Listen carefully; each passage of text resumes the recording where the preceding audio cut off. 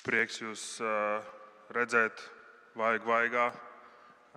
Šis ir tāds neparasts laiks, ko mēs būsim izturējuši. Un sveiciens arī tiem, kas varbūt skatās tiešraidē vai vēlāk video ierakstā. Kā jau mācītājs Kārlis teica pirms tam, ar nākamo svētdienu mēs varam ierasties jau klātienē. Tā kā pidžama draudze ir beigusies, droši varat nākt. Būsim kopā kā viena draudze, lai svinētu, lai slavētu Dievu kopā. Un iepriekšējā nedēļā mācītājs Kārlis atsāk šo svētdienu sēriju Cits citam. Un jāatceraties, 2016. gadā, jau 4 gadi ir pagājuši, mēs iesākām šo svētdienu sēriju. Un tāpēc, ka Bībelē ir vairāk kā 58, 59 reizes šis cits citam vai viens otram pieminēts, mums nācās paņemt pauzi. Bet tagad mēs esam tai atkal pieķērušies klāt, un mēs turpināsim to visu caur vasarai. Bieži vien nākās dzirdēt no kristiešiem, un arī es pats esmu sev šo jautājumu uzdevis, ko Dievs no manis vēlās. Kas, jeb kāds ir viņa plāns manai dzīvei? Un šīs rakstu vietas Cits citam ir ļoti labs sākuma punkts, kur meklēt šīs atbildes. Ja tu esi jauns kristietis, sāc ar šīm rakstvietām. Ja tu kādu laiku esi jau bijis kristietis, varbūt esi iesprūdis savā ceļojumā ar Dievu, atgriezies pie šīm lietām. Un vislabāk būtu, ja šīs rakstu vietas, kur ir uzskaitīts šīs Cits citam, būtu izdrukātas tev acu priekšā, kaut kur noliktas pie sienas, tad tev visai dzīvei būtu ko darīt. Un tev vairs nebūtu jāuzdod atkal un atkal šis jautājums, ko tad man īsti darīt? Es saprotu, ka tas nevienmēr ir tik vienkārši, un ka dažreiz Dievs aicinās tev darīt kaut ko specifisku un konkrētu. Bet tas viss sākās ar kaut kādu rīcību, ar kaut kādu iesaisti, ar kaut kādu darbību, kas ir vērsta uz citiem. Un ar laiku es ticu, ka lūdzot un pamanot šīs vajadzības un atsaucoties Dieva aicinājumam un paklausot tam, Dievs parādīs skaidrāk un iezīmēs, kas tad tev konkrēti ir jādara. Un pagājušajā svētdienā mēs runājām par raksturvietu lūdziet cits par citu. Un šīs dienas raksturvieta iet tā kā roku rokā ar iepriekšējās nedēļas raksturvietu, un mēs aplūkosim 1. Pētera vēstuli 4. nodaļu 10. pantu, kur ir teikts, kalpojiet cits citam. Un šeit it kā varētu likt punktu šīs dienas svētdienai, jo kas gan ir neskaidrs vārdos kalpojiet cits citam. Bet, lai labāk izprastu, kas tad no mums tiek sagaidīts, ja kā tas attiecās uz mums, vai tas attiecās uz mums, mēs nedaudz dziļāk ienirsim šajā Bībeles tekstā un paskatīsimies, kā šī frāze iekļaujās visā lielajā Dieva plānā.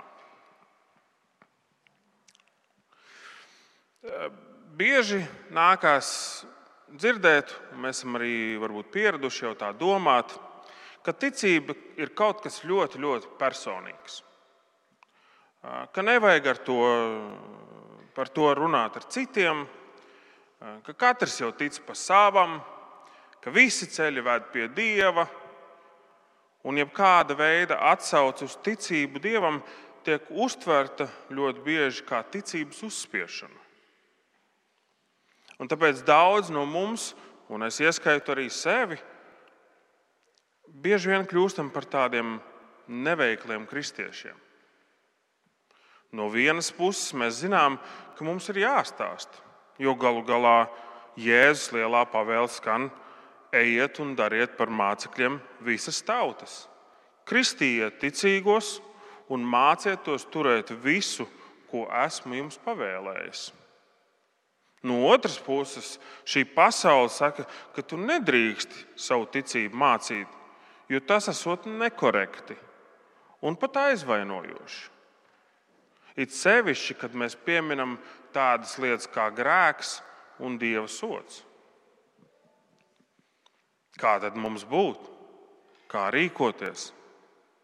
Ja mēs rūpīgi lasām šo Jēzus lielo pavēli, tad redzam, ka tā sākās ar Jēzus autoritātes apzināšanos. Tur ir teikts, man, tas ir Jēzum, nevis Tomasam, nevis tev, bet Jēzum pieder visa vara debesīs un virs zemes. Cik daudz problēmu un kļūdu es varēju nepieļaut, ja patiesi būtu ievērojis šo daļu. Cik gan bieži es pieķeru sevi darbojamies pats savā spēkā. Bet es varu to nožēlot un teikt, Jēzu, es paļaujos uz tavu spēku un autoritāti gan šeit, uz zemes, gan debesīs. Vadi tu mani, parādi, kas man ir jādara. Tad seko šie divi ļoti nozīmīgi darbības vārdi. Ejiet un dariet. Un šie abi vārdi norāda uz kaut kādu virzību un kustību un rīcību. Mums ir jāiet, bet uz kurieni? Mums ir jādara, bet kas tieši? Un šeit ļoti labi ielīmējās visas šīs cits citam rakstu vietas.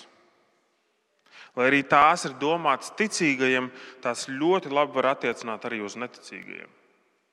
Mēs varam lūgt viens par otru draudzē, bet mēs varam lūgt arī par saviem neticīgajiem draugiem. Mēs varam mīlestībā viens otru panest šeit draudzē, un tas bieži arī ir jādara. Bet mēs varam arī panest mīlestībā tos, kas varbūt pret mums nejauki izturās darba vietā. Mēs varam nemelot viens otram Dieva ģimenē, bet tā būtu arī diezgan prātīga rīcība ikdienā. Un šīs norādes ir viscaur jaunajai derībai. Tās visu laiku norāda uz attiecībām starp citiem ticīgajiem un arī neticīgajiem. Nav tāda jēdziena kā individualistiska kristietība. Tāds koncepts jaunajā derībā, kā ideja, praktiski nav atrodams. Ja kāds man saka, es jau ticu pats pie sevis, neesmu iesaistījies nevienā draudzē, es nekur nekalpoju, tad parasti ir 3 varianti. Vai nu šis cilvēks nepazīst Jēzu, vai arī viņš pazīst Jēzu un rūpīgi nelasa Bībeli, vai arī viņš lasa rūpīgi, bet neklausa tam, kas tur ir rakstīts, un nerīkojās tā, kā tur ir rakstīts. Un sakot šo, man jāpiebilst, ka dzīvē var būt periodi, kad tu neesi nevienā draudzē. Tas nav nekas briesmīgs, un Jēzus tevi tāpēc mazāk nemīlēs. Varbūt tev nācās aiziet no savas draudzes kādas pret tevi izdarītas pārestības dēļ. Varbūt tu pārcēlies uz dzīvi citur. Varbūt draudzē tika mācītas lietas, kuras nav saskaņā ar Bībeles patiesībām. Varbūt bija kāds cits iemesls. Tas nav nekas slikts. Uz kādu laiku ieturēt pauzi, meklēt varbūt Dieva gribu, kurā tad draudzē tev būtu jābūt. Bet tas nedrīkst būt ilgstoši. Atceries, ka Sātans staigā apkārt kā lauva rūgdams un meklē kādu noklīdušu avi, ko viņš var sakamt un aprīt. tādi cilvēki, kas ir atsvešinājušies no draudzes, viņam ir ļoti viegls medījums. Katram kristietim ir nepieciešama draudze. Ticīgo kopiena, kas ne tikai palīdz viņam pieaugt, bet ir arī vieta, kur izdzīvot savu kristiešu identitāti. Viena no šīm kristiešu identitātes šķautnēm ir kalps. Mēs esam aicināti uz kalpa dzīvi. Un Pēters tāpēc arī raksta, lai kalpojam cits citam, jo uz to mēs esam aicināti. Mums jānoliek savas dzīves malā, lai kalpotu citiem. Neskaitām daudz piemēru ir par cilvēkiem, kuri varbūt bija plānojuši savu dzīvi nedaudz savādāk, bet atsaucās Dieva aicinājumam, paklausīja tam un vēlāk teica, ka tas bija vislabākais lēmums un vislabākā lieta, kas ar viņiem dzīvē ir notikusi. Vai tas vienmēr ir viegli? Protams, ka nē. Bet tāds ir mūsu kristiešu dzīves uzdevums – kalpot. Un Jaunās derības latviešu tulkojumā daudz tiek lietots šis vārds kalps, bet no grieķu valodā, tas sengrieķu, pareizāk sakot, sengrieķu valodā, šis vārds ļoti bieži tiek lietots, kas tiek lietots, lai apzīmētu šo kalpu, ir patiesībā vergs. Un šis burtiskais vārds kalps tiek izmantots tikai dažas reizes. Mēs esam sava kunga vergi. Vergiem nekas nepieder. Viņi dara to, ko viņu kungs tiem liek. Es zinu, ka šim vārdam mūsdienās ir ļoti tāda negatīva pieskaņa. Bet mēs esam mīloši kunga vergi. Viņš mūs nesit ar pātagu, netur pusbadā vai kā citādi mūs pazemo. Mūsu kungs mūs mīl. Viņš grib mums tikai to labāko. Papildus tam viņš mums ir katram uzticējis kādu dāvanu. Pēters raksta, kādu katrs dāvanu ir saņēmis. Ar to kalpojiet cits citam, kā labi dažāda veida Dieva žēlstības namturi.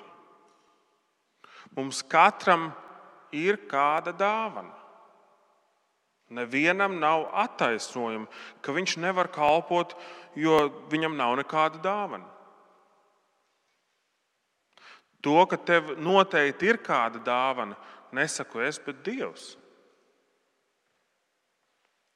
Viņš tev to ir uzticējis.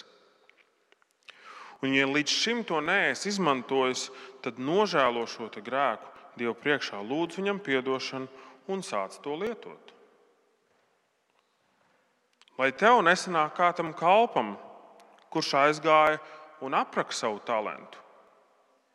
Viņam atņēma to, kas viņam bija dots, un izmet viņu galējā tumsā, kur ir kaukšana un zobu trīcēšana. Atgriezies no saviem grēkiem.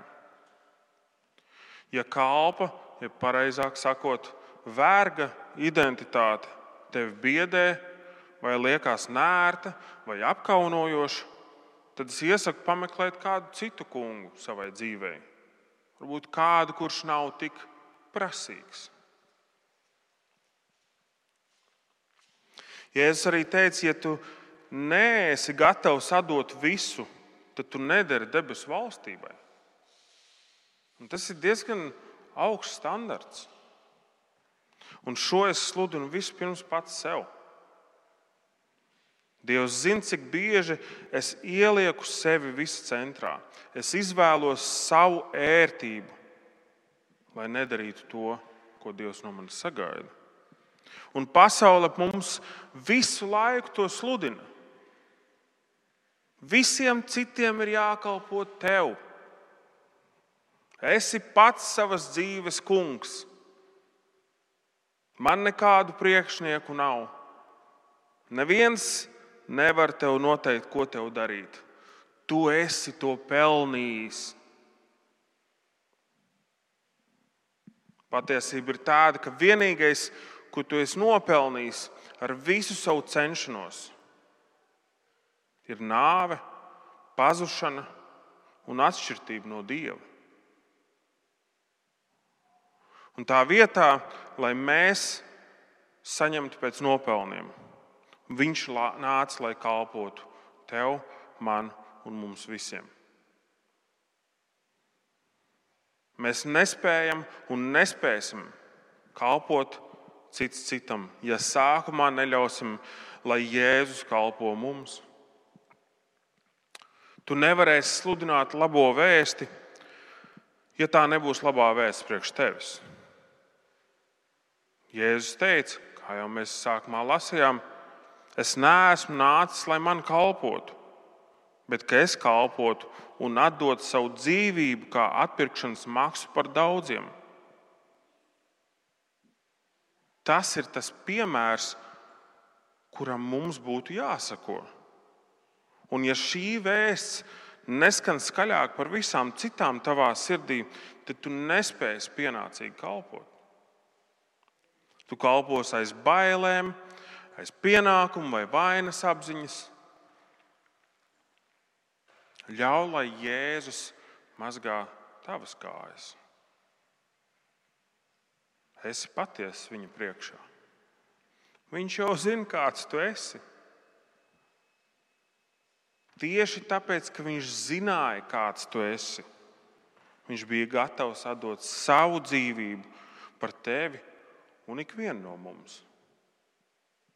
Tā ir vislielākā dāvana, vislielākais upurs, vislielākā mīlestība.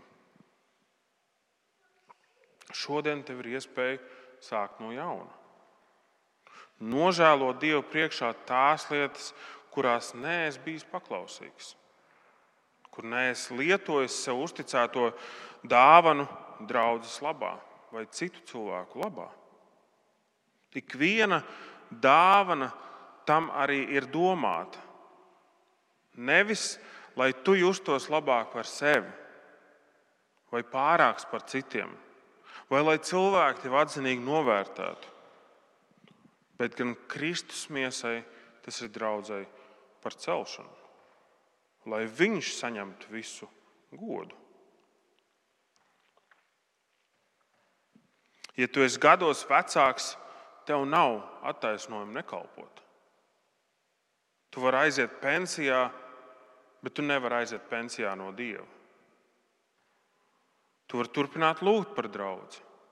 Tu vari pavadīt savu brīvo laiku kalpojot citiem, cik, protams, tas tev veselība un spēks tev to atļauj. Pirms dažiem gadiem mēs savās mājās uzņēmām kādu vīru no Amerikas, kurš daudzus gadus bija strādājis kā civilais inženieris.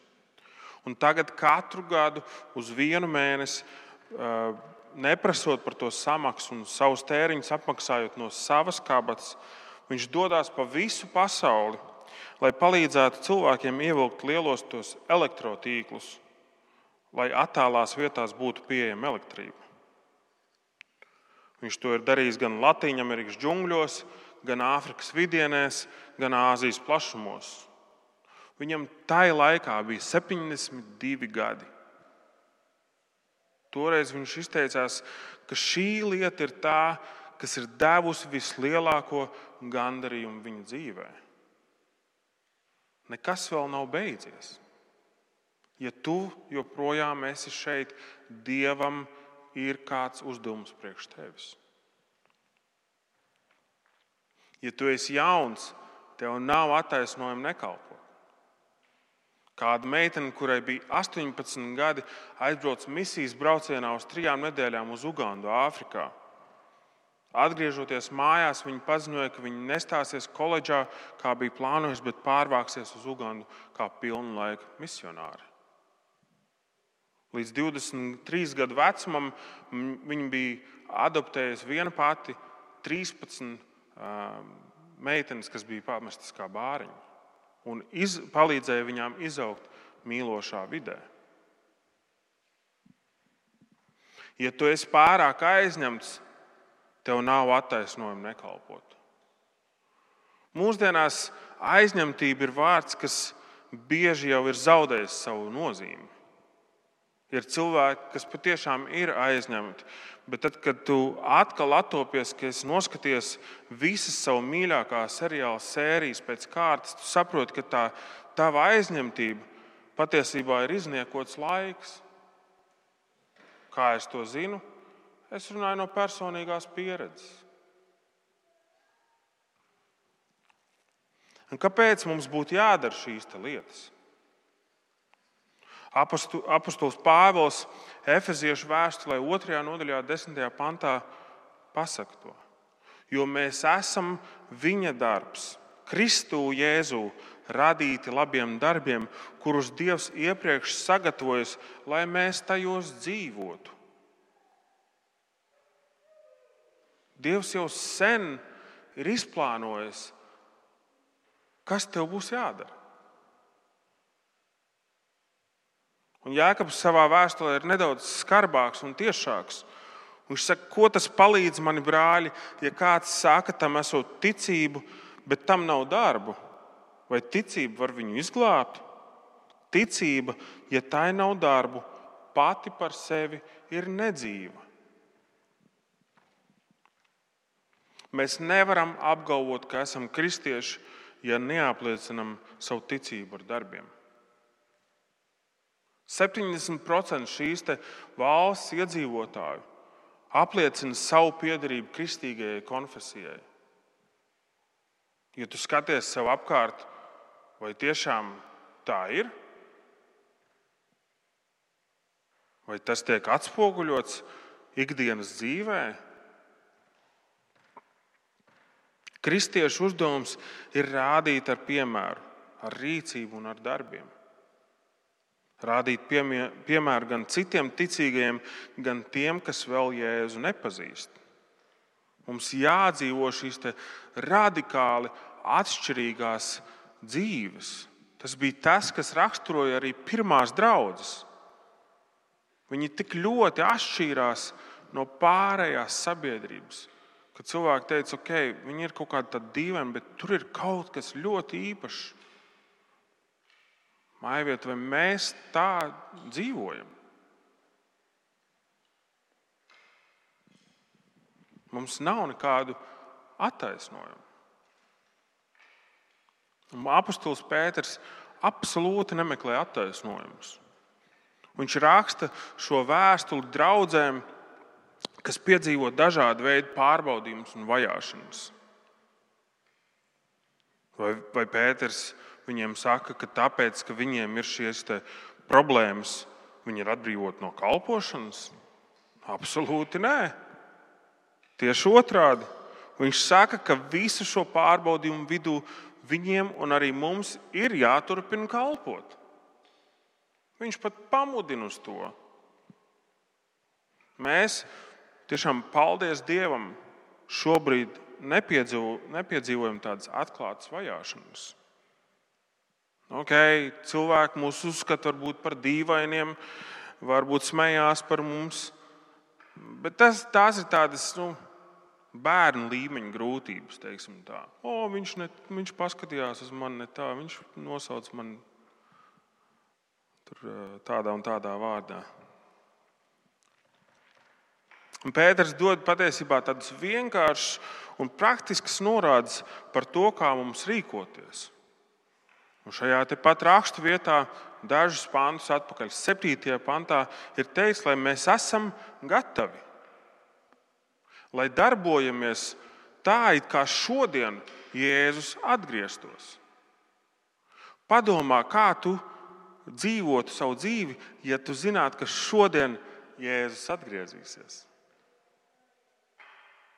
Un daudzi cilvēki šīs pēdējo mēnešu, šī laika, šos notikumus interpretē pa savam. Un, manuprāt, ļoti neapdomīgi.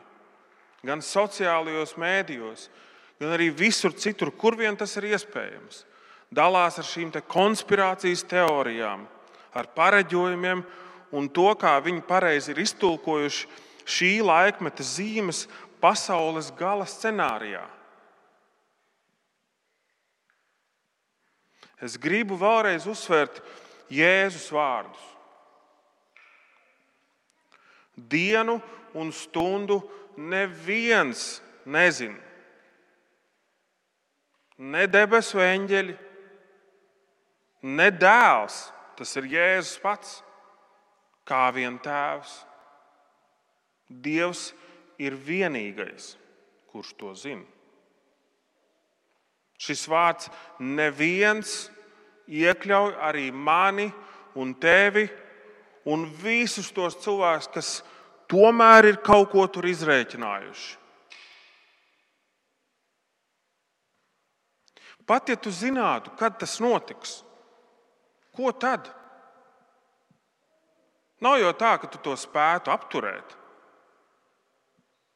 Tev ir jāturpina darīt tās lietas, ko Dievs no tevis sagaida. Pat ja tu zinātu, ka šodien 8:00 Jēzus atgriezīsies. Tev jāturpina tas, ko Dievs no tevis sagaida. 8. pantā ir teikts, kļūsti saprātīgs un skaidrā prātā. Un tas nav par piedzeršanos. Esi skaidrā prātā, nepiebāz savas domas un ikdienu ar visām šīm te muļķībām un spekulācijām. Un par to, ka redz, tūlīt viss notiks. Pārstāj spekulēt un domāt un attaisnoties, ar ko tad Dievs no manis sagaida, tā pa īstam. Kļūsti saprātīgs. Daudz kristieši palaiž garām iespējas kalpot Dievam, nerīkojoties un gaidot kaut kādas pārdabiskas norādes. Tas, ko Dievs no tevis sagaida, ļoti reti būs kaut kas pārdabisks. Visbiežāk tās būs ļoti ikdienišķas lietas un ļoti praktiskas lietas.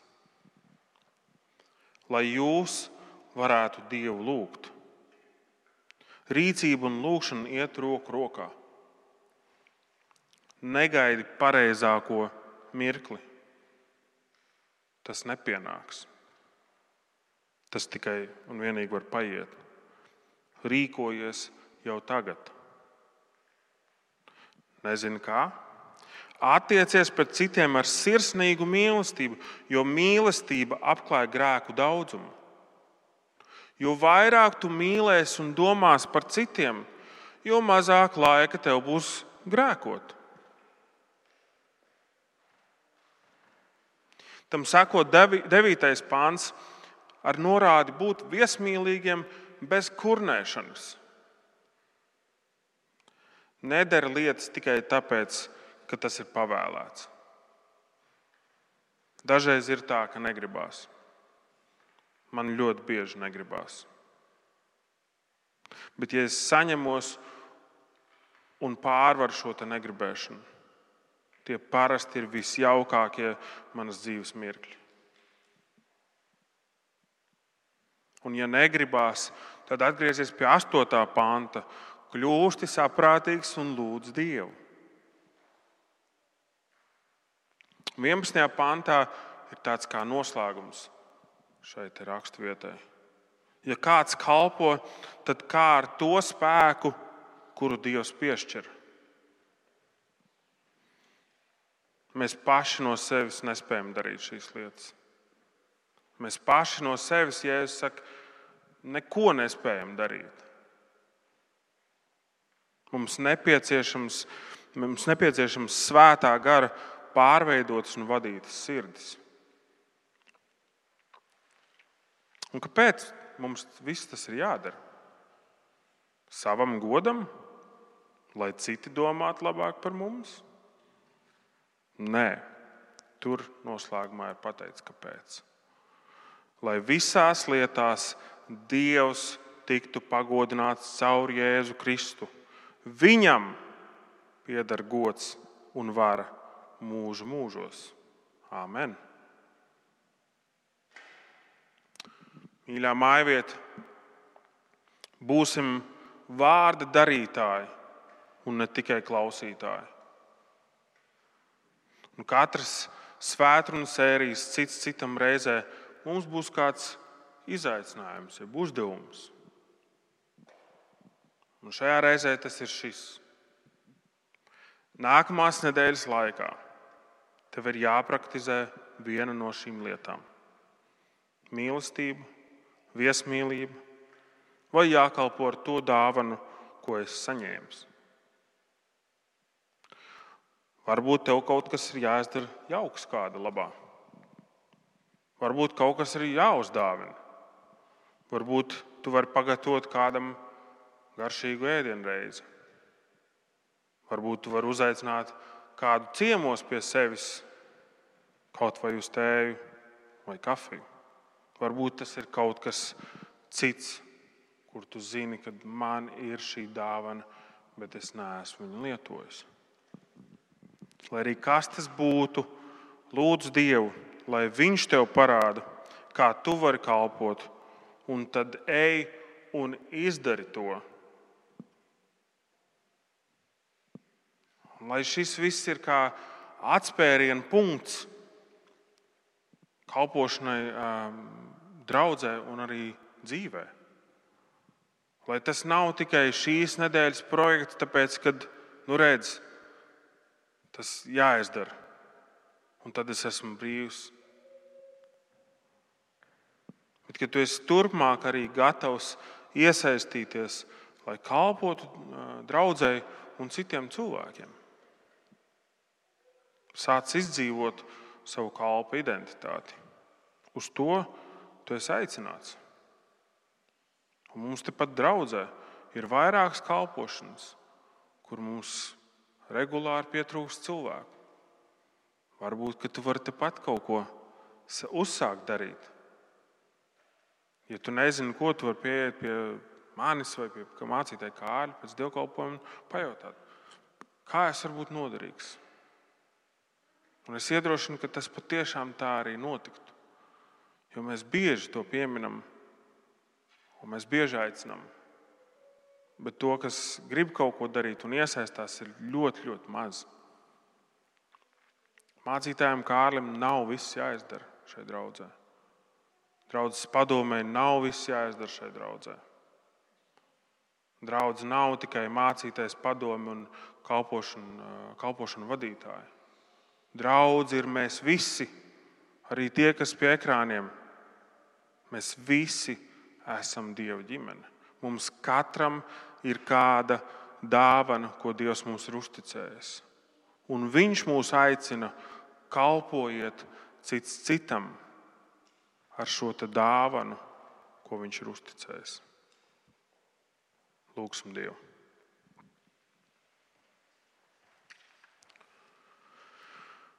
Debes Tēvs, vislielākā pateicība Tev, ka Tu nāc uz šo pasauli kā kalps. Ka Tu atteicies no šīs savas ķēnišķīgās debesu godības, nolikt to visu malā, lai kļūtu par vienu no mums, lai iet šo ceļu, šo ciešanu ceļu, lai nomirtu un augšām celtos par ikvienu no mums. Kungs, es lūdzu, lai Tavs svētais gars pārveido mani un mūsu visu sirdis, Kungs. Lai mēs būtu paklausīgi un uzticami tam, ko Tu esi teicis, tam, ko Tu esi pavēlējis saviem kalpiem.